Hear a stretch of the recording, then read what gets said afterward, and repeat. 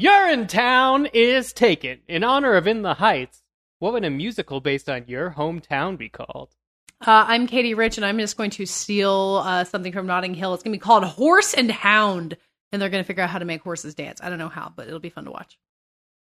I am Matt Patches, and they already made a movie, or they made a musical out of Rocky, which I forgot until just now.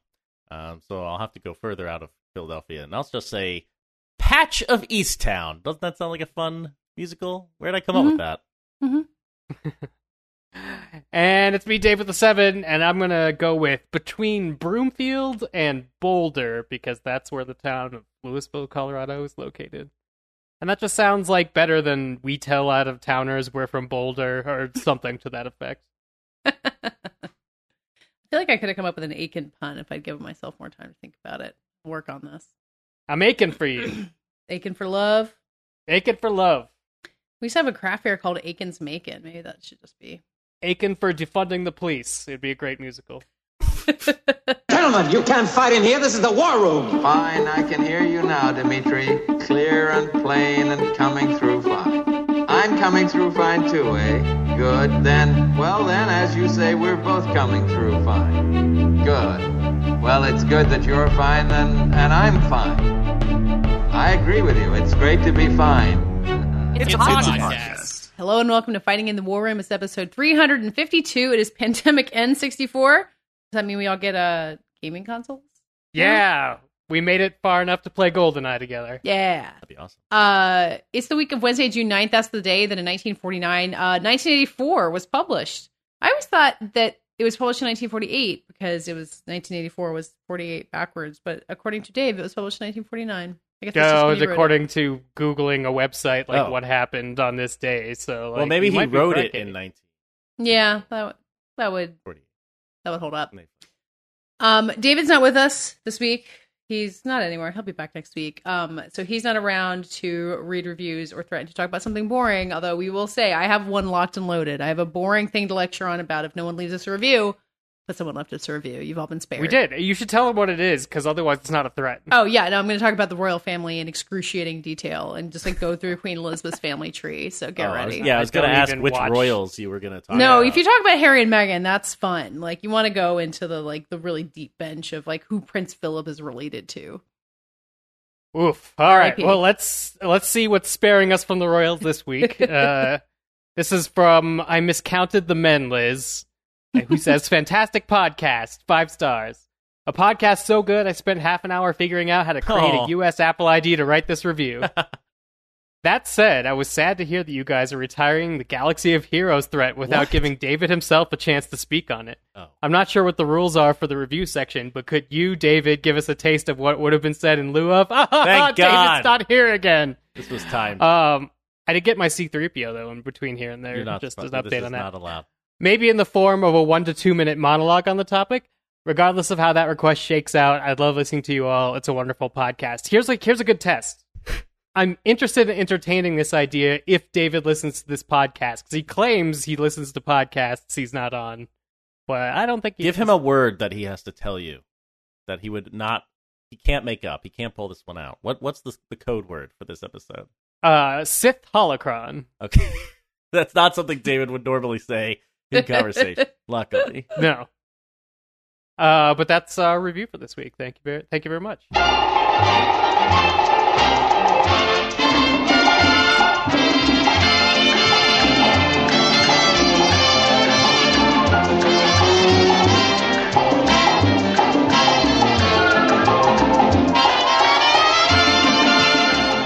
We're going to talk about The Conjuring, The Devil Made Me Do It. And I said I was going to say this. I'm just going to start the segment this way. I've never seen any of the Conjuring movies. The only attachment I have to the Conjuring movies is that I visited the set of the first one with Dave Gonzalez in Wilmington, North Carolina, long before I lived in North Carolina. And my best friend from high school came and visited, and we closed down the karaoke bar. And it was really fun. Wait, back up to the part that's more applicable to this podcast. No. I think we need to talk about Wilmington's karaoke bars. Yeah, well, no, that's what I meant. Back up to the beginning of the karaoke night. And what songs were you singing in the Wilmington bar? That's a great question. What were your go-to karaoke songs? I almost guarantee you that I did Nookie by Limp Bizkit. Because I could do it without the music. So anytime I'm anywhere on the maybe too drunk scale or in a new place, you hit it with the nookie. This is a period where we were all doing a lot of karaoke, all in the same spot, so it's kind of hard to remember that. I know. Nostalgic. I know.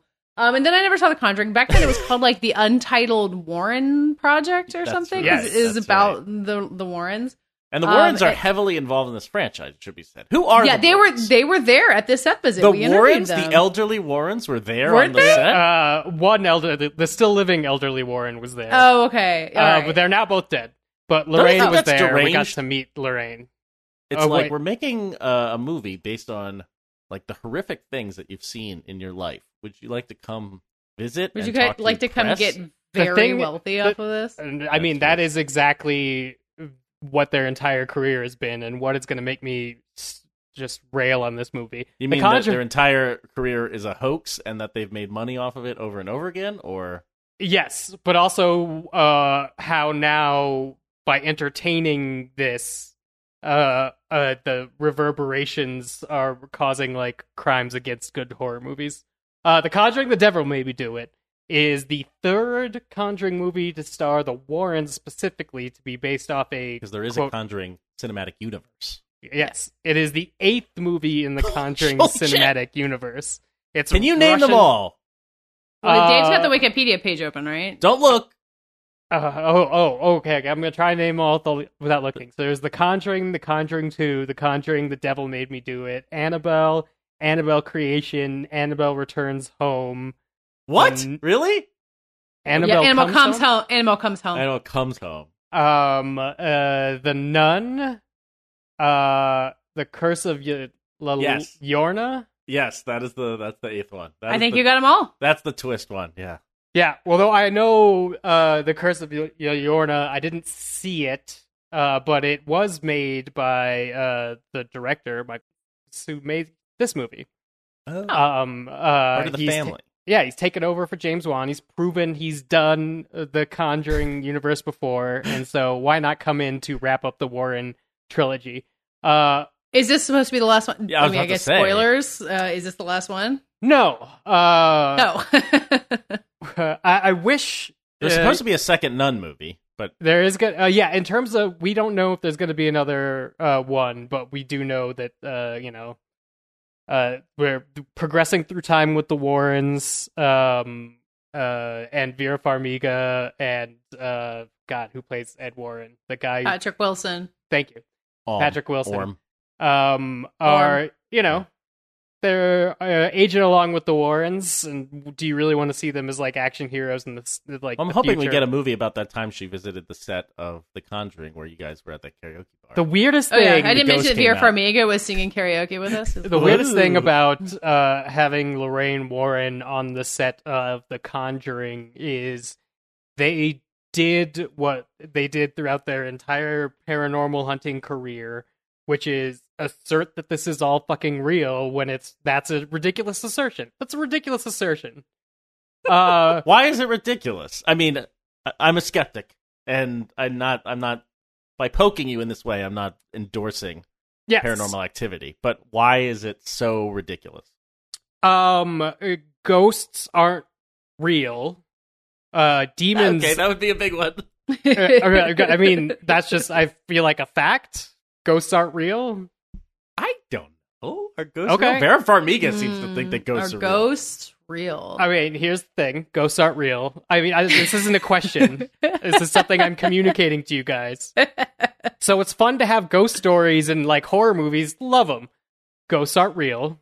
So it's really weird to be on a film set with James Wan of the Saw franchise trying to kick off another franchise for New Line, who has just dunked Freddy Krueger in the Let's Be Serious so badly that Rooney Mara thought it was going to end her career, and they need something else. God. So what they do is they cash in on the life of the Warrens, and what James Wan did successfully for 2 Conjuring movies is take cases of the Warrens and turn them into like very nice PG-13 thrill ride horror movies that depend on building tension to scares that aren't necessarily like gory, but they're frightening, and it's like a nerve fest, and it's kind of fun for that. And then the first movie is about a family that gets possessed, and the second movie is about a family that gets possessed by a demon nun that is possessing a ghost that is in that family's home.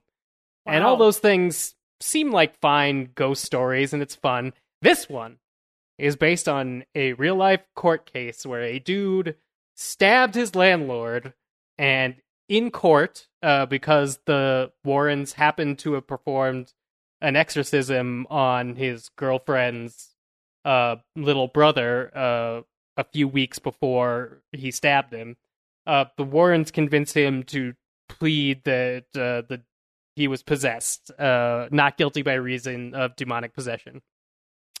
In real life, the judge says that's ridiculous, and it gets thrown out. It makes a lot of news as the Devil Made Me Do It case, because that's a weird, ridiculous defense. But in The Conjuring, The Devil Made Me Do It, we have the events. We start with the exorcism of the little boy. Very real, very The Conjuring, stuff we've seen before, but, the action's been pumped up right at the beginning. It's like coming in a James Bond movie. You're thinking like, oh, we're going to see the Warrens do something else, sort of like how we saw them at the Amityville house briefly at the beginning of the second one.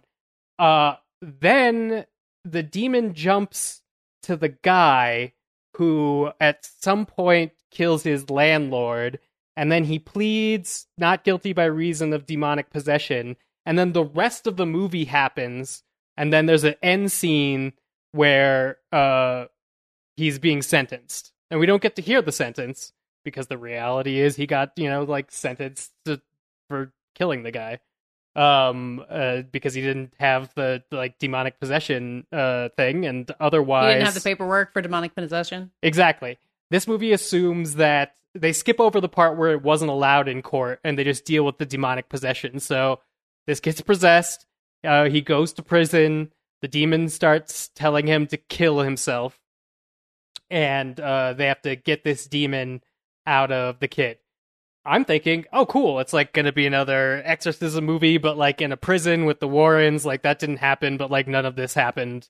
The Warrens made it all up in the first place, so why do I care if someone else is making it all up on top of another story? No! I guess because it takes place in the 80s, we get into, demonic panic stuff, but not in a tongue-in-cheek way. There is a Moriarty Satanist, so scary, that they have to roll John Noble out, who looks very old, to tell you how serious it is if a, Satanist, I tried to prosecute these Satanists, and my defense lawyer's wife was pregnant and her child was born with its heart outside of its body. You don't want to mess with a master Satanist. I'm like, what the fuck is going on here? It's all fun and games when, say, The Nun. You start off a movie and you see, a priest or, a Satanist, actually try to raise a demon from hell, and then, a demon comes up from hell, and then all the Catholic priests and nuns are like, no, we gotta seal it back in. That's, a fun sort of monster movie. This is taking, a weird panic and attaching it to a real murder, and then treating it all sort of seriously, with the base being that don't the Warrens really, love each other? Which has been the base of all three films, and is what has got them in some legal trouble, because there's, some assertions that Ed Warren kept, a 15-year-old paramour living in their house, that he maybe impregnated. And then Lorraine knew about this the whole time and encouraged this woman to get an abortion. This is what this woman made a sworn statement to right after the first movie came out and claimed to be based on a true story. One of the producers of that movie wrote Warner Brothers, being like, hey, I've looked into the Warrens, and maybe we shouldn't portray them in a certain light. Apparently, according to the Hollywood Reporter, the original contract that allowed for The Conjuring to be made, the untitled Warren film contract, said that one of the stipulations is the couple wouldn't be portrayed as having any extramarital affairs ever, or any affairs with like underage peoples, which could be just a weird thing you throw in. Would have been pushing for that anyway. That's very specific. So all I'm saying is I was forgiving of this when it seemed like it had a sense of fun, when it was like a fun horror movie. Same way it's like when James Wan's doing Saw and there's like a kineticism to it and that's like new.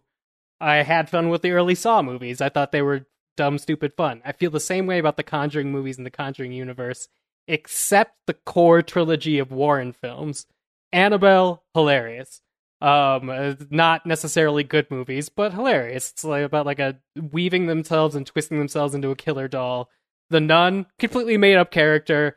Also, I think kind of like, why not have a fun supernatural horror film about this? Once you start adapting things, I already felt weird about adapting like exorcisms because those are like usually, from my point of view and from what I've read, tortures like applied to people having mental crises. At least if you do it in like a theatrical way where it's very obvious that person has a demon in it, like the Conjuring series does, I'm okay with it. This is like a dude who stabbed his landlord, who was also his girlfriend's boss, tried to plead not guilty because from your of demonic description possession. and reading some other things about it, I have not jumped in this movie, and I'm not actually caught up with the Conjuring movies either. For some reason, I love James Wan. Aquaman was on my top 10. Furious 7, one of the best entries. I enjoy the Saw. I actually don't care for the Insidious. I gotta be honest. But his movies that no one has seen, like Death Sentence, those are cool. I like James Wan. Was surprised to hear that this movie kind of pivots to true crime, and it seems like it's getting kind of caught up in a lot of what we complain about with true crime, as opposed to horror, where it's making entertainment out of something that it doesn't have. Be. It doesn't have the structure of building to scares through like tension. It has the structure of a true crime thing, where it's like you got to investigate, you got to find the person, you got to put together the different murders, and the Lorraine psychically solves like another girl murder. They're like, oh, this is also a possession. They got to find the clues. There's a wall at one point where they're like, why aren't these like things matching up? And then they move another point. They're like, oh my god, that's where they like. All of that happens. James Wan doesn't depend on that. He's doing haunted house movies that is building tension in that way. It just doesn't work in this way because it's fucking ridiculous.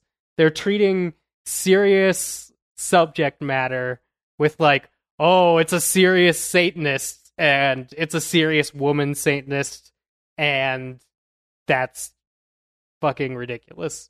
Instead of providing thrills, it has like a vague feeling of like punching down to someone. Like I don't even know exactly. But do you feel like this is it's ridiculous because of the past of the franchise, like the expectations of the franchise? Like, why do Fincher movies work? It seems like this idea on paper could potentially function dramatically. But... I mean, except that basically, I remember there was a Community episode where Abed basically made fun of all the autistic crime shows, or like House or something, where somebody's able Sherlock, to just like through like a mental acuity, like think their way through a problem. Lorraine Warren's power is as made up, and so it plays that dumb in this particular setting. It's like she's going to go and magic her way to a solution that is not going to be provable in court. You can't just be like, because, the Warrens would have loved that. They would have been able to sell more books and, movies had that actually happened. But it's just, we're getting to this point. These people are dead. The actors are great in the parts, but this part of the franchise should die. This core part, it should be a trilogy. The Warrens need to be put out to pasture. If it needs to be a true crime investigation thing, split off one of their other weird Maybe that cases. was the premise. Like, maybe that's what they need to do. They needed to make a bad Warrens movie so they could stop making Warren movies. There is like a dude who's helping them in this case. Yeah. To wrap up, do you see spin-off potential for Conjuring 3? Both Conjuring movies have had their own. We got Annabelle, we got The Nun out of Conjuring 2. What's Conjuring 3 spin-off territory? They make their own institute, right? The Warrens in real life, the New England Institute of Psychic Research or something. The Warren School of Gifted Children. Yeah, pass off one of their other cases. There's like another like weird Philadelphia like haunting of like, normal suburban white people. Hell, if that's Patches, that's your hometown musical, right? Yeah. Haunting of Easttown. But don't have the Warrens do Patchtown. it. Have the Warrens be too busy lecturing or making money on some bullshit, and just pass it off to a new range of Ghostbusters. But make it another haunted house movie. That's what I'm coming to The Conjuring for. I don't know why they thought I would want to come to The Conjuring for some supernatural mystery. I mean, they probably thought that they've done the haunted house thing to death. To death! To death! Yeah, Everyone that's the other loves true thing, crime. is this doesn't have any sort of final notes, so I'm sure that, if the 2 stars could be convinced to come back, they'll do it. Because they obviously are not reading the scripts like they used to. Ouch. I just read the Wikipedia summary, and the last line of the plot. Can I just... is this a spoiler? I'm just going to read it. If it's the last line of the Wikipedia page, I assume it is a spoiler, so jump apparently ahead the last 30 thing that minutes. happens in Conjuring 3 is Ed shows Lorraine a replica of the gazebo in which they first met. Oh, Yep. dear. That's how the movie ends. Yep, that's how it ends. They're like, oh... Spoilers for The Conjuring 3. They love each other. Let's not talk about the maybe 15-year-old we kept in the attic. He built a gazebo. He built a gazebo. That was the after credits. Yeah. The Conjuring 3. It's out on in HBO theaters now. and HBO Max. All right.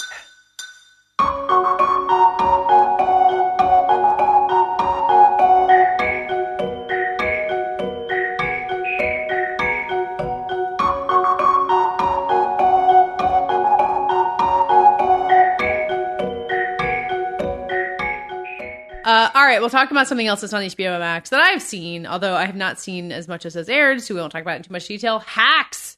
It's a half-hour Hacks. comedy. And can I tell you how much I love a half-hour comedy where it's something new and exciting that I'm watching and it doesn't last very long and then I can just go to bed?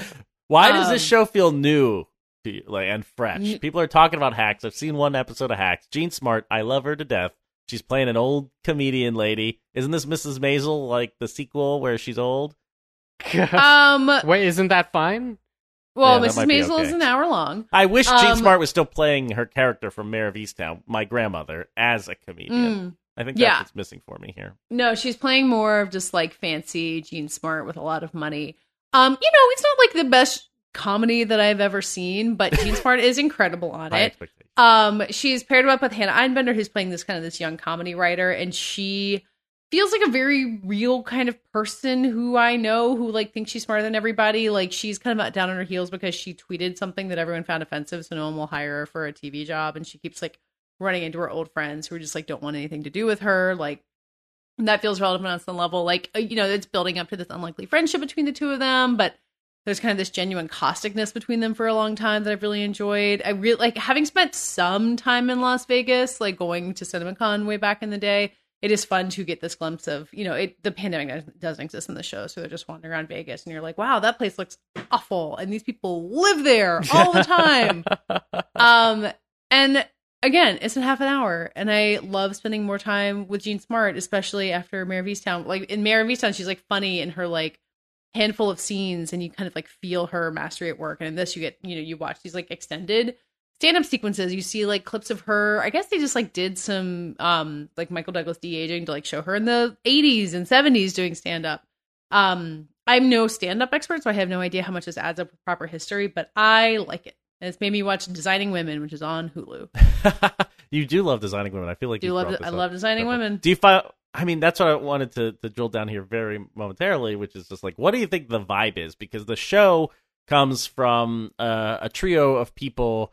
Let me name them. Lucia Aniello, Paul W. Downs, Jen Statsky. They've worked on Broad City. I know Jen, who I'm lucky I got to go to college with. Jen Statsky. Very funny person. She worked on Parks and Rec. She worked on Good Place. These shows are nothing like Hacks. No. And so what do you think the vibe of Hacks? People seem to be vibe of Hacks falling in love with the show, but it has a very strange, like, it's kind of like Louie. It's kind of like the Are we allowed to say that? No. I mean, Is it like Louis? no, it's not really like Broad City. It's not as like antic as Curb Your Enthusiasm, but it's like observed in a similar way. I don't know, man. I need to think about it. It has a real HBO vibe to it. Like it feels not like The Good Place or Parks and Rec. You know what I mean? Like it doesn't have that like cheerfulness to it. I don't know. Louis might be the good comparison. It's almost. Is it? Would you say it's like Oh, Girls? God, Is it like Girls? It's kind of that vibe, except it's finally not about just a bunch and it's of female about friends. a generational divide. Like, you know, there's like, I don't think there's been a character like Deborah Vance, the Jean Smart character, on any versions of this kind of show. I don't know. Not aimed at no, this is not like Hot in Cleveland or something either. Finally, Hot in Cleveland gets its girls version. Hacks is totally enjoyable, goes down very easy, and I don't know, in the streaming era where there's so many shows and so little I want to watch, Hacks is like a new thing that and let me shout out to Meg Meg Stalter, who plays the assistant of Paul W. Downs is like the creator, and he plays the main character's agent, and he's just like, and he was the like gym guy on Broad City. Like he seems very aware that he's like the hot dude, but then keeps casting himself in like roles that play into that well. And the Meg Stalter plays his assistant, and she's just like this complete idiot who is the daughter of the owner of the agency, and she's just really, really funny in her tiny handful of scenes. And I think she has an episode where she gets to do more that I haven't seen yet. That has already aired. Megan, if you're listening, I don't know. You know her too. Give us a review on Apple.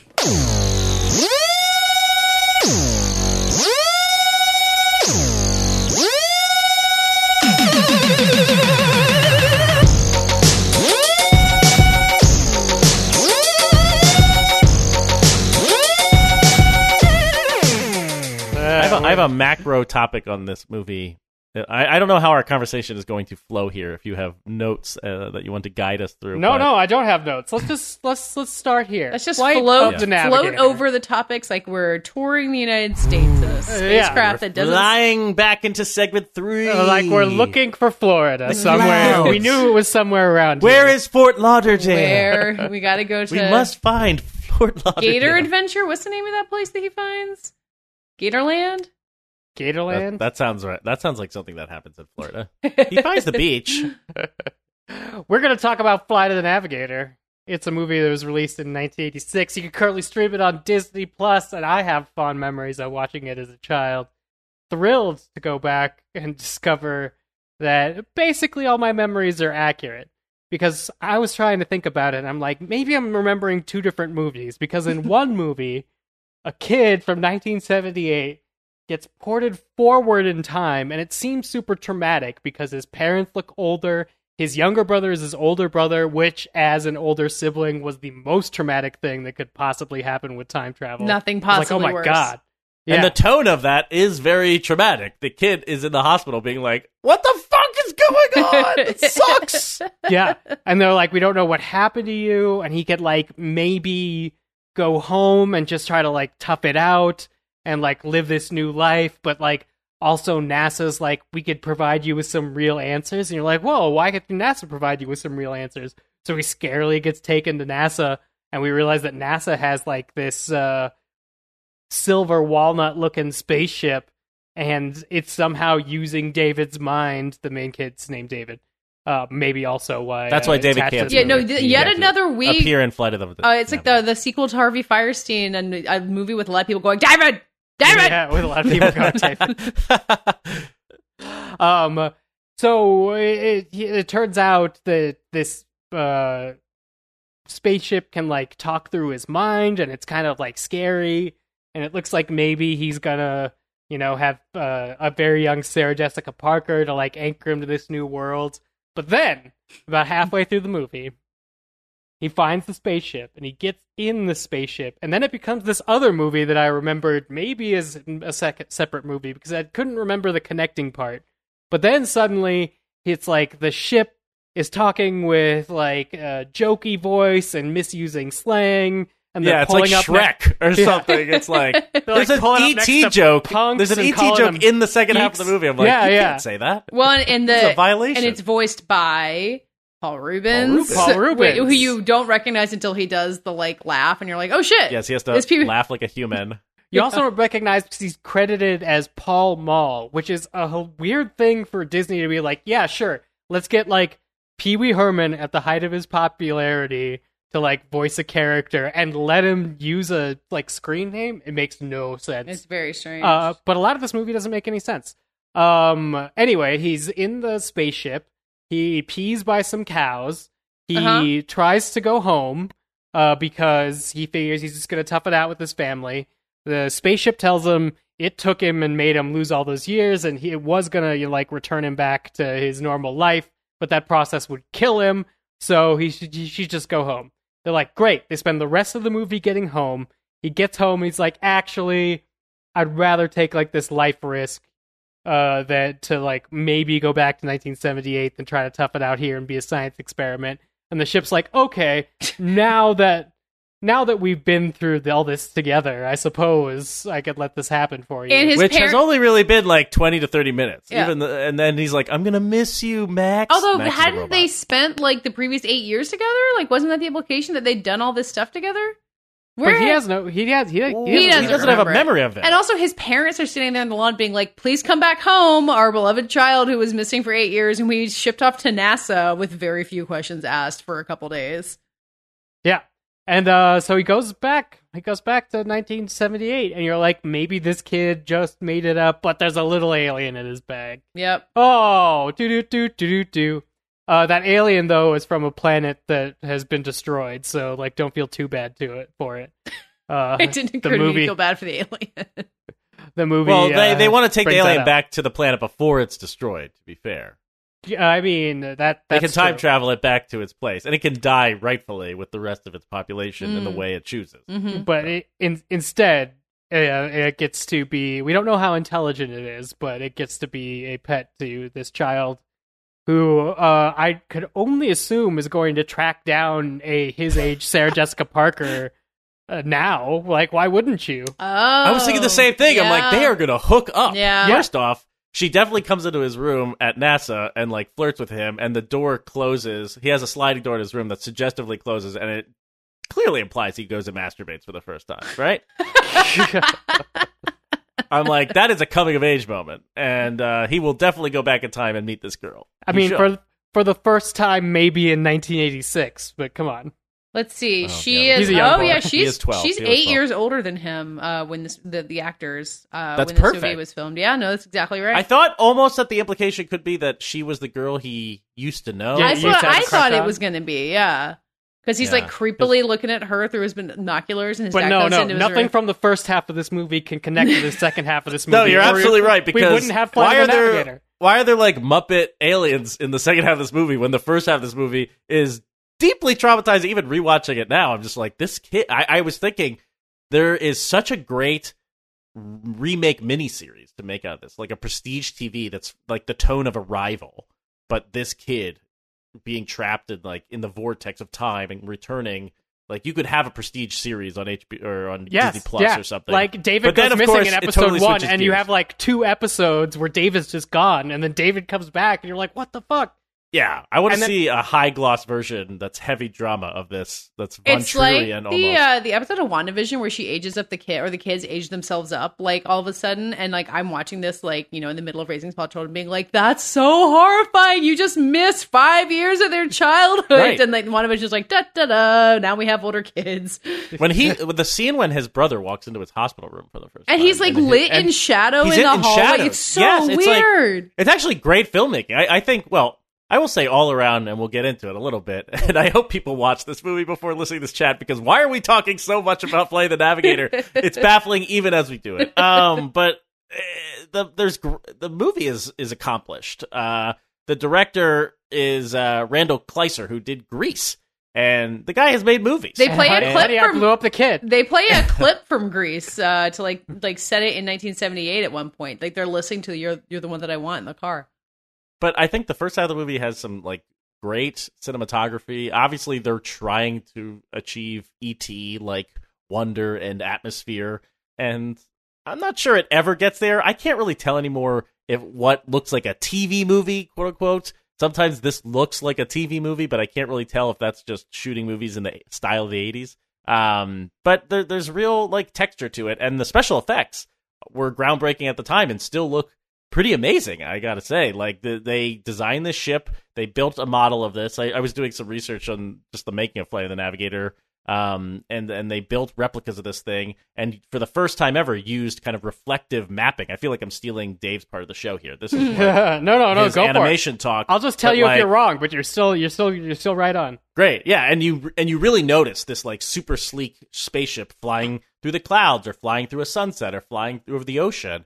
And you totally underestimate that effect in movies today, where, you know, if a spaceship I was thinking of Attack of the Clones has that super sleek silver spaceship that goes through Coruscant, and it's just like reflecting everything, and it's overload. This is the subtle version of that, where it's like, hey, we're just getting the oranges and yellows of a sunset on this thing, but it's actually astounding even today. And maybe I became more aware of it because the first time we see the spaceship, it has like melting goo steps that also look those really things cool. look cool. Yeah, The melting goo steps are stop motion. Each one of those is a sculpture made out of metal, of it dripping down and forming into the steps. Wow. That is so cool. I mean, the steps are an interesting effect because they hover, even when they're solidified and you can step on them, they're hovering, Yeah. right? And I was kind of like trying to catch how they fake that. And I think, obviously, they're erasing elements that are propping up in certain shots, but then in other shots,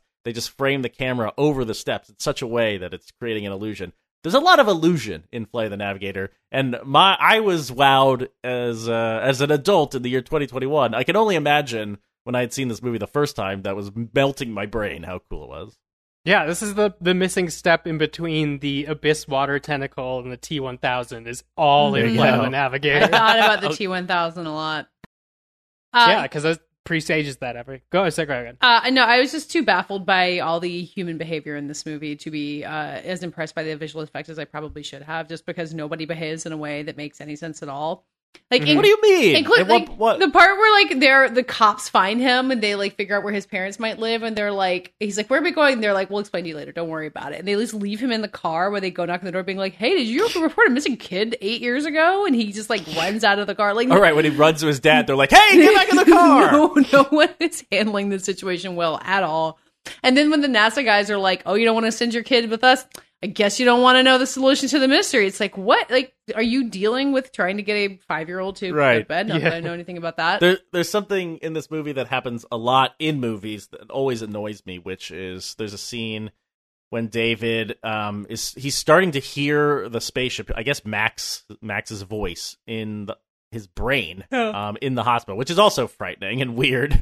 And his brother, who is now older than him, is sitting by his side trying to like research weird phenomena and such. And he's like, I think I'm hearing a voice. And his brother's like, nah, you're just having a dream. He's like, do you think I'm crazy? No, you're not crazy. You're having a weird dream. It's okay. Why would you think he's just having a weird dream? Like, your brother is 12 and he has not aged and he has reappeared after 8 years. Maybe if he's hearing an alien voice, it's possible it could happen. I don't know. I would believe him a little more than you are now. Not everything's a bad dream. I just love how rational people can become in movies after something extraordinary has happened. So silly. He's definitely the but ghosts aren't real of that moment. Right. We have no idea how you've been, like, were you frozen in ice or something? But no. There's no, aliens cannot possibly exist. This is Earth, okay? Another favorite thing about Flight of the Navigator. This is Alan Silvestri's first fully digital score. He did it with keyboards after coming off Back to the Future Part 2, I believe. Just the first Back to the Future. And it's interesting because sometimes it is super effective. I think this movie has a really great like wonder score. It sort of like builds and it has some of like the E.T. quiet clinking. I like it. But then there are like multiple montages, at least one at the very beginning with dogs catching frisbees, and then another one that we don't need, where the kid has to hide in a robot that exists purely for the movie to be able to move him secretly across an Air Force base. Yep. But don't worry, we'll get to watch the robot move across the Air Force base. A lot of robot action shots. Yeah, where the soundtrack is just sort of like aggressively mid-80s. And it's just like going back and forth between those things. It's like the wonder of seeing the spaceship, and like it's great, and that still works. And then like the action beats where it's just like, and that sounds like a Casio. I gotta say, there's one. Oh, yeah. I tried watching this with Charlie, and we didn't get very far. But the slow-mo shots of the dogs catching frisbees, we all watched that in detail. What a great way to start a movie. We enjoyed it immensely. That's so funny. There's a lot of like 80isms in the movie. I think the dogs is definitely one of them. The other one is, what is the name of the robot helper that works at NASA? Another that like he just escapes cute in? Weird thing.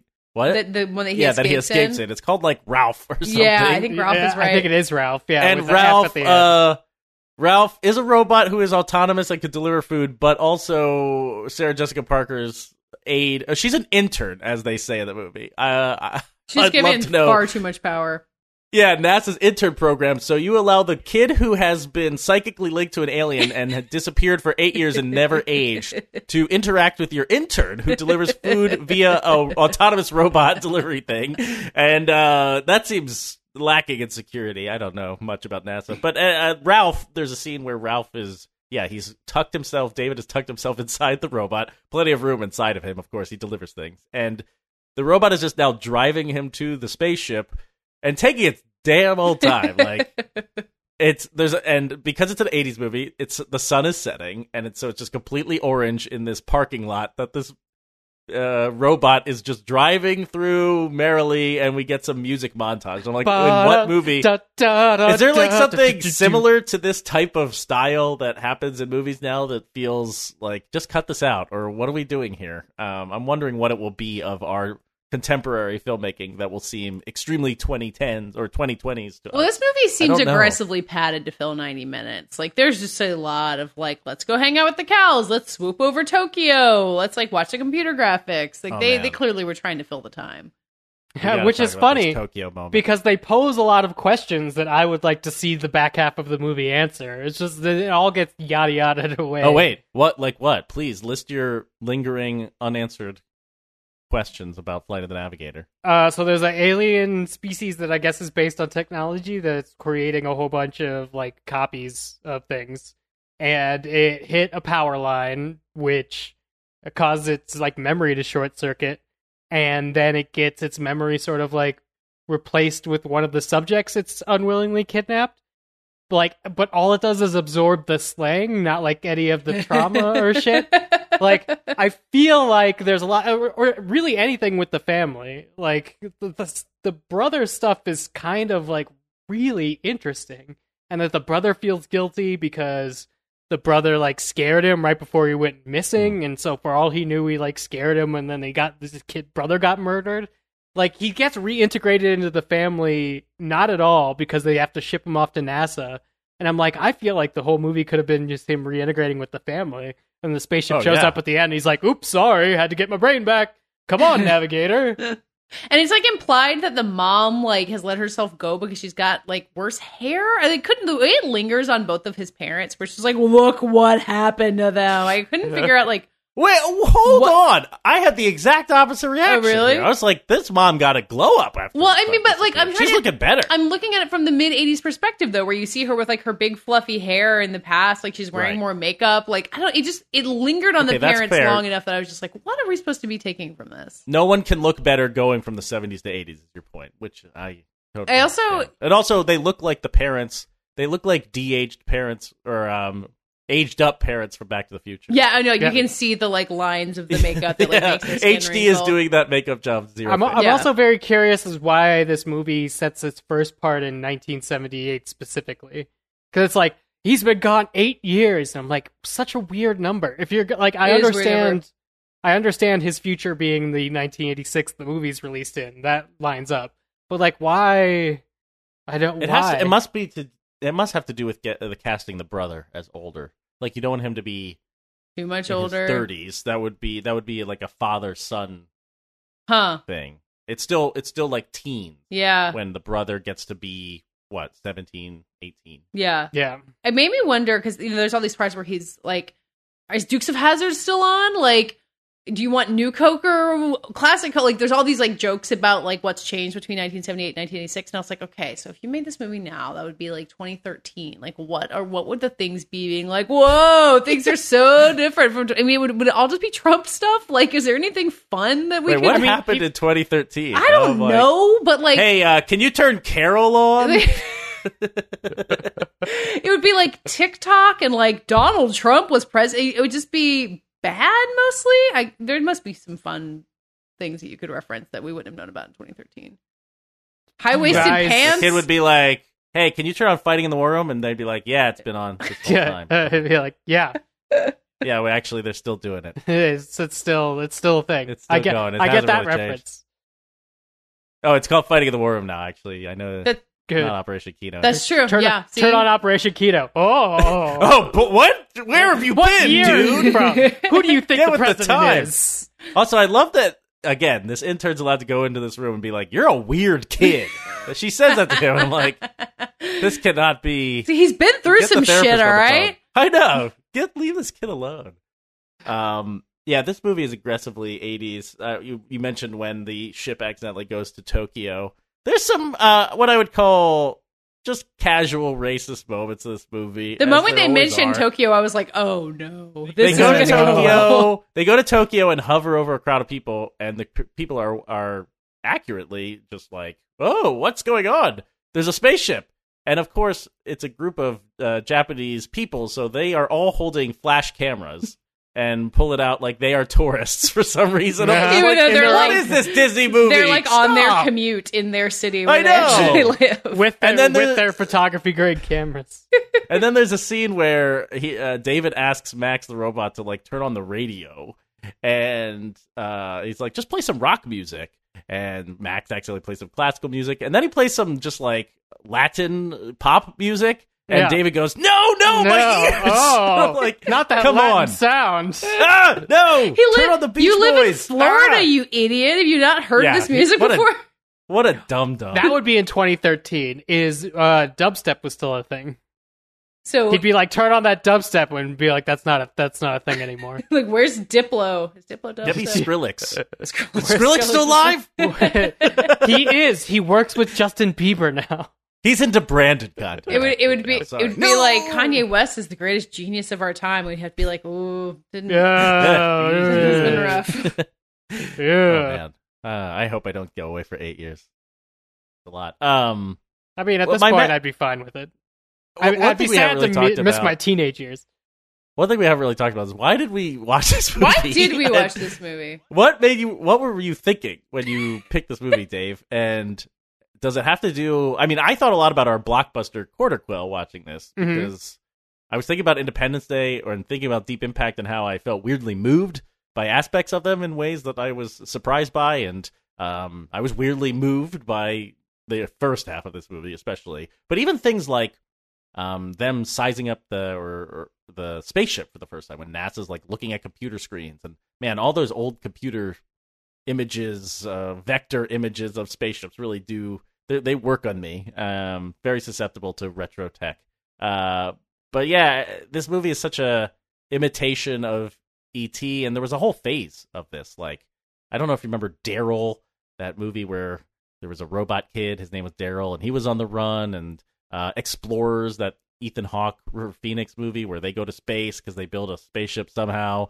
All of these movies are stuck in my brain. Flight of the Navigator is one of them. They're not all very good, but I don't know why. Why this one for you? I came up... This was on my mind because recently for the Storm Podcast Patreon Movie Club, we had all watched Adventures in Babysitting, which was also one of the VHS tapes that was around my house, so therefore got watched a lot. This, I'm going to assume, also was. It's definitely roll-off from E.T. that gets me here. But the question is, does little Dave walk through a video store or a Blockbuster and see this fucking metal chair cover that this movie's stuck with that doesn't even have the fucking spaceship on it and go, I want to watch that? Or is it like literally recorded off television and that's just one of the VHSs that we have, and my mom's like, fucking put on that movie again with no stakes. Just let them watch the movie with no stakes again. Mm-hmm. Which I feel like what it is. I feel like I was young enough, I was probably around David's age, so I'm already kind of like getting interested in movies. No, I was probably younger than David's age. I was watching like Aliens and stuff at his age. So I'm probably like the little kid's age, like 8 or 9. And my mom's just like, watch this E.T., but even the scary parts of E.T. with the government and stuff aren't in Flight of the Navigator. Like, watch this soft E.T. It made me want to watch E.T. I haven't seen E.T. certainly since I've been a parent. I feel like it might break my brain to watch E.T. with all that like emotional weight in it. Why? Just because I think it would just be like E.T. dies. They there's just all this like heartbreak about the family struggling, about like kids having a hard time. I think it would be really like emotionally. You see Elliot like dying on the on the slab. Well, like too. that's something like I don't want like Charlie. As I keep talking about, like I've been watching like more grown up movies. Like I'm not showing him E.T. for a while. I think that will fuck him up. Yeah, but he could have seen the rest of this if he wanted to. Fucking me up just thinking about it. I think I could turn on the second half of Flight of the Navigator for Charlie, and he'd like that part of it with the spaceship and like flying around and everything. Maybe I'll give it a shot and report back. Yeah, I think Explorers would actually be the better stepping stone. I've never even heard of this movie. This is totally new to me. Yeah, this is Ethan Hawke and River Phoenix and Jerry O'Connell, maybe. And they're just all like the little rascals, and they decide to build a spaceship, and they go to space. And they meet these like big kissing aliens who you could imagine how that would really get my imagination the wrong way and just like freak me out while also being weirdly sexual. I don't know. That stuck on me. And so they meet these aliens who are just big puppet things, and they go on a big adventure. It's very cartoonish. They're in like a bubble. According to Wikipedia, Joe Dante said the studio demanded that he stop editing and rush it for a July release, where it was overshadowed by the Live Aid concert and stiff competition from Back to the Future, which had opened 9 days prior. That's not good. Okay, so Explorers does predate Flight of the Navigator. Yes, it's 1985. Yes. Back when Alan Silvestri was still acoustic. You like his acoustic stuff better? Yeah, I did like his acoustic stuff better. I mean, I guess to wrap up, is there anything like Flight of the Navigator now that, I don't know, that feels like it's on the same wavelength, that you get that danger? I mean, people complain about this all the time. Like, where are these movies? Where are these like PG movies? I think Robert Rodriguez is making all of them. Yeah. When he's not making Boba Fett stuff. Yeah. Spy Kids or We Could Be Heroes or whatever. They're all stuff I'm about to age into, I guess. I mean, I don't even know if like maybe there's kids TV shows that are like this, but like Stranger Things isn't that. Like that's kind of aiming toward a different audience. But like very much trying to like crib off the legacy of stuff like this.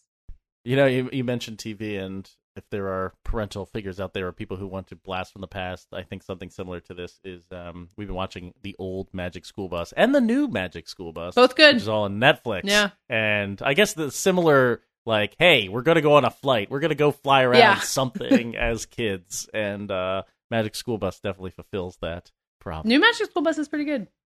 It is. It's basically the same as the old one, honestly. They got rid of all the annoying characters, basically. I was really a sucker for that kind of thing. Like, I remember having to do like a report on Mars in 3rd grade and like writing like a Magic School Bus style thing with my whole classroom. Like that idea of being like, I'm one kid being whisked off into the galaxy. Like, I love that thing. Well, before the podcast, you mentioned that Flight of the Navigator has this almost like IMAX museum sensibility to it. And I think that's right. I mean, I think what works in its favor, even in the goofier half, is like, kind of about science. Like they talk about star charts a lot, and they talk about like going on an adventure and like seeing different parts of the world and him having to steer the ship. Maybe it's because my daughter and I have been watching old Bill Nye the Science Guy episodes recently, that's cool. Which is also super kid friendly and retro. But yeah, it has this learning aspect that's not blunt. It's not educational film, of course, but it does. The photography and the sensibility of his adventure, I think, is educational in some way. Science,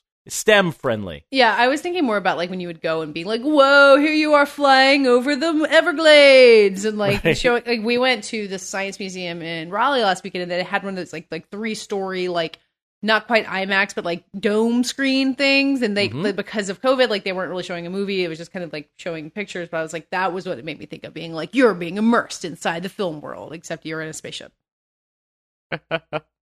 I mean, it's charming, it's confusing, it's Fly the Navigator. The moment you're supposed to go like, story concluded at the end of this movie, is when he tells his little brother he loves him too, and the parents are like, what? No little kid is gonna say that to his little brother. And it's like, da-da-da-da-da-da. What did we learn? Yeah. Love your little brother? I feel like we should have learned something else, but apparently that's what we learned. That's a good question. Here with Fly the Navigator. Don't trust NASA? I mean, also apparently not. A weird time to be communicating that in the mid-'80s. Like, why not? What? Okay. Yeah, this is before the Challenger explosion. Things were going relatively well. Fear Reagan. Fear the space, the Star Wars program. Yeah, the version of this now is just like, oh shit, Donald Trump was president, and like, oh, everyone has face masks on, and then it just like, the catch up to 2021 is going to be rough for all our 2013 time travelers. Sorry, guys. You thought it'd be an easy trip, but I took you for a ride. Whoa, the devil's on your side. That does it for this week's show. Next week we're talking about In the Heights. So you should watch it at home or go see it in a theater, like I'm going to. Get your shots and go. Oh God, right? It's going to be on HBO Max. Yeah, I know. But I mean, I've seen it already at home, and I'm paying to see it again in a theater, which shows you where I land on this. But also, do it safely. I hope you all have your shots. And David will be back, and he loved the movie. Spoiler. So look forward to it. In the meantime, tell the people who you are. I'm Matt Patches, senior editor at Polygon.com. I'm also the producer of a brand new podcast, Galaxy Brains, hosted by Jonah Ray and Dave Schilling. Really good. And I am on Twitter at Mr. Patches, and we have a website, fightinginthewarroom.com, where you can listen to old episodes. We talked a little about the Quarter Quell that we just did about blockbuster movies. Could not be the better time to rewatch some of those and listen to that. And you can do it on fightinginthewarroom.com when you got time. And I'm Dave Gonzalez. You can find me on Twitter at DA7E. You could also find me on The Storm, a Lost Rewatch podcast where we rewatch Lost.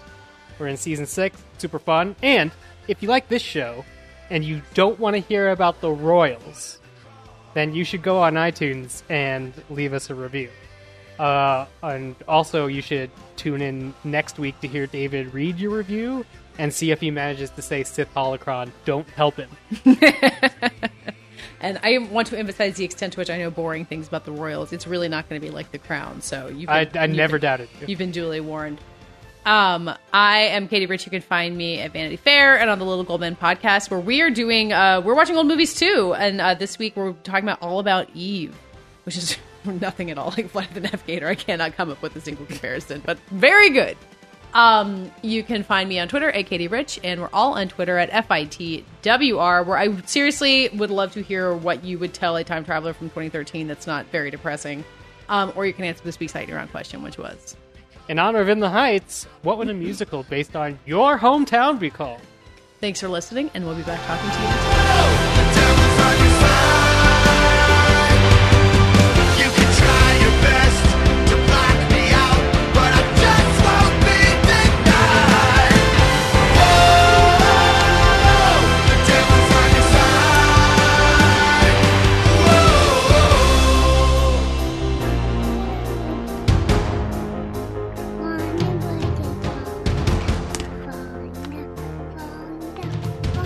I'll tell you when I'm done.